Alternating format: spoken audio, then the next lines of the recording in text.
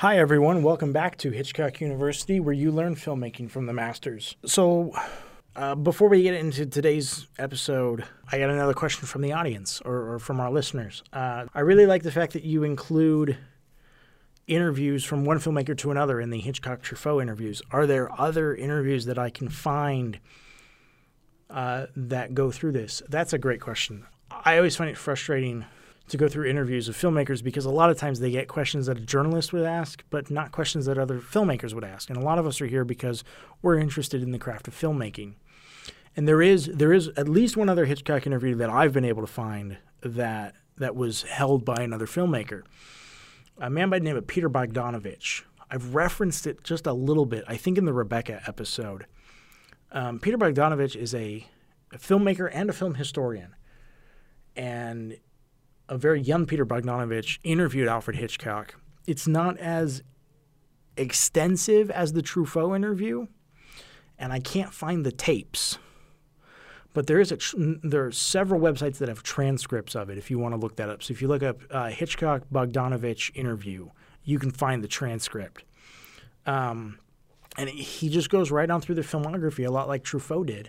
And I got some really good things out of Hitchcock. So yeah, and remember, if you guys have any questions, feel free to email the show at hitchcockuniversity@gmail.com, and I will be more than willing to answer them on the air. In the meantime, let me tell you about the movie we're going to talk about today. We just got done with Shadow of a Doubt, and Hitch is still working for David O. Selznick, and Mr. Selznick brings a story idea that he found to Alfred Hitchcock. And Hitchcock says, oh, well, that's interesting. Okay. And so he goes to work on the script and gets partnered with a man by the name of Ben Hecht. Hecht. H-E-C-H-T.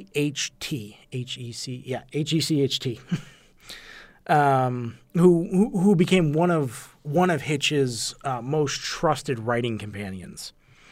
And they began working on fleshing out the script. That script became the film called Notorious, which is a story about an American spy who falls in love with the woman his agency has brought in to get information out of a Nazi who's hiding in Rio. However, the agency's plan is to let her woo and seduce the target, causing complications both personal and professional for our heroes. So we're going back to the spy stories, the thrillers, this international story of espionage. Once again, we have Cary Grant, who you might remember from Suspicion if you saw the movie. And we have a new woman by the name of Ingrid Bergman, who, if you've seen Casablanca, you should recognize. This is really a romance story, though. It's not really an espionage spy thriller. It's really a romance story that's just wrapped up in the coding of a spy thriller, really. Because the story is more about how this task of having to woo and seduce their mark or their target really puts a strain on their newfound love. And we're going to talk about how Hitch approached romance specifically in this movie because I think he had some really good ideas on that because it is kind of there's a lot of really old school conventions even still in that genre. And Hitch did a great job of working outside the box in that. And something that I don't feel we've emphasized enough is how Hitch approached breaking conventions, not for the sake of breaking conventions, but for the sake of doing something different, giving the audience something that they weren't expecting, which I've always appreciated in a filmmaker or in any storyteller for that matter. But before we get to that, I want to talk a little bit more about the MacGuffin because this movie actually almost didn't get made because of the MacGuffin. It was something that Hitch and Hecht quickly realized that they needed because it's a spy story.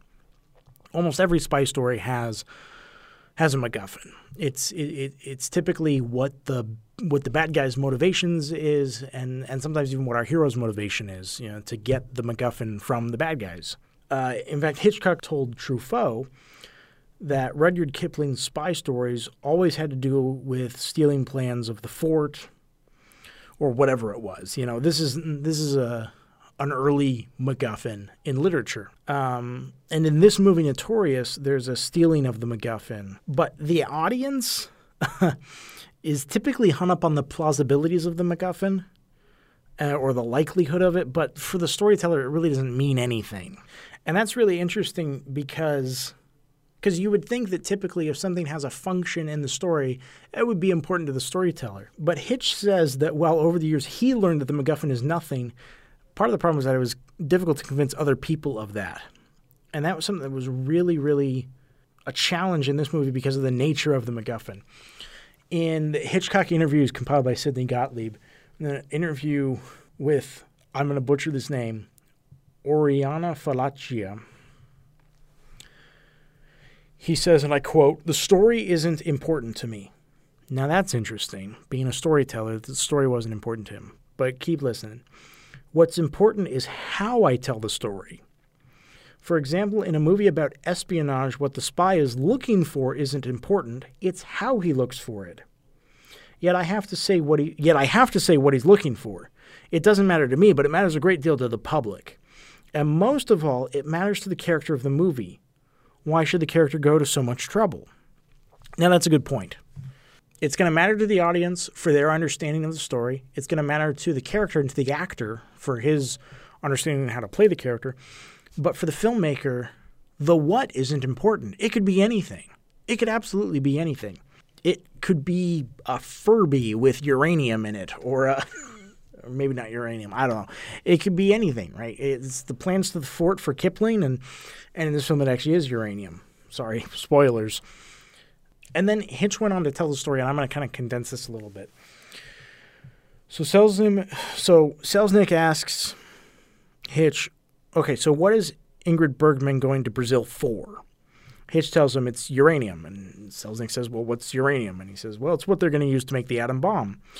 Now, understand, this wasn't public, but there were rumors circulating about what was going on and what the Manhattan Project was really about. And Selznick gets very confused. He says, what atom bomb? I don't understand. And Hitch then says and tries to divert him, that's not important. The movie's about, etc. But Selznick became so just entangled in this idea of the uranium and the atom bomb and what's going on that he ended up just selling the project to another producer for half the profits before they even began shooting. He just sold the script and the director and the cast and everybody just, here, you can have this movie. I don't want it. Now some film historians have said that it wasn't just that he didn't understand the MacGuffin, he also needed some cash because he had a movie called Duel in the Sun that was costing him a lot of money. But either way, he just sold off the whole production. And it ended up costing him like $4 million in the end. He ended up not getting $4 million because he only sold it for half the profits. But anyway, let me get back to this. So Hitch goes down to see a scientist at Caltech who, when asked about the possibility of an atom bomb, jumped up and asked Hitch if he wanted to be arrested and said, you want me to be arrested? And then finally calmed down and tried to, sort of explain, oh, that's not possible, an atom bomb actually couldn't happen. And supposedly, because of this conversation, Hitch was followed by the FBI for 3 months. I don't know if that's true, but supposedly that's true. You want to talk about getting hung up on the MacGuffin, the FBI's following him for 3 months. Eesh. But yeah, I think that's really interesting that Hitch got to a point where he's like, I don't care about the MacGuffin necessarily. What I care about is what does the character do about it? What lengths does the MacGuffin take them to? And I think that's what he's saying when he says the story isn't important to me, it's how I tell the story. I think that's an important thing to remember. And this episode might be really short, and I apologize. So that's the MacGuffin. Uranium in Brazil for the Nazis. Okay. But let's get back to how he tells the story, what lengths these characters have to go in search of the uranium. As I said before, this is really a romance film. There's this complicated love story between Cary Grant and Ingrid Bergman, and Ingrid Bergman has to go undercover to seduce and woo the keeper of the uranium, essentially, even though she's in love with Cary Grant. So in an interview, again in Hitchcock interviews, this one with Frank S. Nugent, Hitch talks about how he feels about love stories. Hitch wasn't a big fan. He could do without him.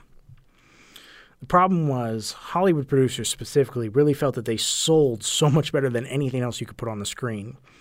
So Hitch really didn't have a choice once he came to the States. He kind of had to because every producer wanted some romance in their story no matter what it was. And Hitch said, and I quote, "So you compromise. You can't avoid it. You do the commercial thing, but you try to do it without lowering your standards." And I think that's a really important lesson. At the end of the day, if you're making a movie for a studio, the movie has to sell. It has to make money back. You're only as good as your last picture. Or at least that's the saying I've heard over and over again from people in Hollywood. So as he said, you do the commercial thing, but you do it without lowering your standards. I'll give you an example. Really what Hitch didn't like about the love stories was all these conventions and tropes. You know, the long kiss and all these just very boring, blasé things that we see in every movie that has a romance story in it. So he points out a scene in Notorious where Cary Grant and Ingmar Bergman is not the right person. Ingmar Bergman is a fantastic Swedish director who I hope to get to at some point. Ingrid Bergman is the actress in this movie. Sorry. Ingrid Bergman and Cary Grant come into their hotel in Rio, and they have this long embrace. Now, the production code, or the Hays Code, remember from Foreign Correspondent, that was it was the rating system before we had a rating system. It was just very hard, fast rules that said you can't do this, can't do this, can't do this, can't do that. Said that a kiss between a couple could only be so long at one time. So Hitch uses that restriction to come up with what I think is a really creative way of actually elongating a love scene that you couldn't, that would get past the censors. So they walk into their hotel room and they hold each other standing up out on the balcony. And they start with a kiss. And when they break from the kiss, they don't break their embrace. They stay at that same really intimate, close distance and give each other little love pecks and stuff like that. But they're also holding on a conversation where they talk about work, and Ingrid Bergman talks about the chicken that she's going to make for dinner. And so all this conversation that goes on that has nothing to do with either of them saying that they love each other in so many words, but the subtext is very clearly there. And it even goes so far as for them to stay that distance from each other, and they walk off the balcony back into the apartment room so that Cary Grant can pick up the phone and talk to his boss, and they still don't break the embrace. And she's still giving him little kisses on the cheek. And the camera follows them, so it's all one shot, done very, very effectively, all keeping the same kind of two-shot close-up. And as writer Hecht said, I don't really get all this talk about chicken, referring to Ingrid Bergman's dialogue that Hitch had basically told him to write. But that's doing the commercial thing without lowering your standards. If you consider yourself a really good filmmaker, then you should be able to film anything in a creative way, no matter how commercial or blasé the subject matter might be. And I want to leave you with that long shot as kind of a teaser for our next class, because in our next class session we're going to talk about these long shots. Because remember, Hitch was a man who really believed in the power of editing, the power of the cuts. We've talked a lot about the Kuleshov theory and montage and creating an idea in the audience's mind, almost sort of between the cuts. And we'll continue talking about that, as well as these long takes in our next class session. I'm sorry this one was a little shorter than I even expected it to be.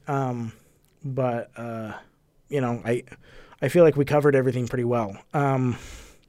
So again, thanks for listening. Again, if you want to submit a question for our class discussion, if you will, you can write me at hitchcockuniversity@gmail.com. If you want to follow us on Facebook or Twitter or Instagram, we have Facebook is Hitchcock University. There's a page for it. It's pretty recognizable. There's Hitch_U at Instagram and Hitchcock_U on Twitter. Please leave us a comment or review or rating wherever you listen to this, whether it's SoundCloud, iTunes, Stitcher, TuneIn Radio, what have you. Thanks again for showing up for class, and we'll see you in a couple weeks. Thanks.